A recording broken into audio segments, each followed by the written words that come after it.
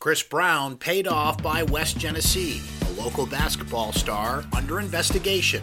And Miami gets the women's team, but the men's team gets a chance for revenge tonight. This is your Syracuse.com flash briefing for Thursday, January 24th, 2019. I'm Brent Axe. The West Genesee School District has agreed to pay its school superintendent, Chris Brown, $120,000, plus provide him with health insurance under a separation agreement that calls for Brown to resign. Board unanimously approved the agreement shortly after 7 p.m. at a school board meeting. Brown did not attend. The separation agreement contains a clause that the district and superintendent will not say disparaging things about each other. An investigation ordered by the board into allegations made on social media against the superintendent will not be made public. They said the results of the investigation are protected by attorney-client privilege and employment law.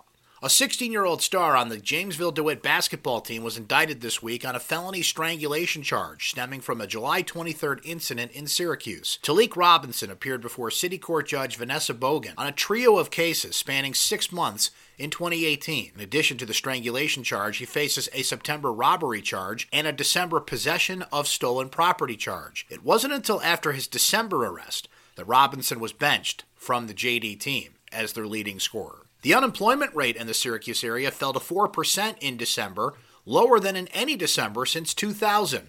The non-seasonally adjusted unemployment rate for the Syracuse metropolitan area represented a drop from 5.2% in the same month last year. The rate was 3.5% in November. Number 13, Syracuse fired brick after brick in falling to number 23 Miami, the second loss in a row for the Syracuse University women's basketball team. The Orange was a meager 28 of 77 from the floor and 5 of 32 from three-point range. Syracuse hosted 26 more field goals than the Hurricanes, a differential that normally would have Syracuse running away. Now, the men get a shot at Miami tonight. That's an 8 o'clock start at the Carrier Dome. The Orange will look to improve to 5-1 in ACC play. Rain will change over to snow this afternoon. The high will reach about 41 degrees in Syracuse before that. And keep an eye on the weekend forecast because we're going to be back with highs in the mid-20s.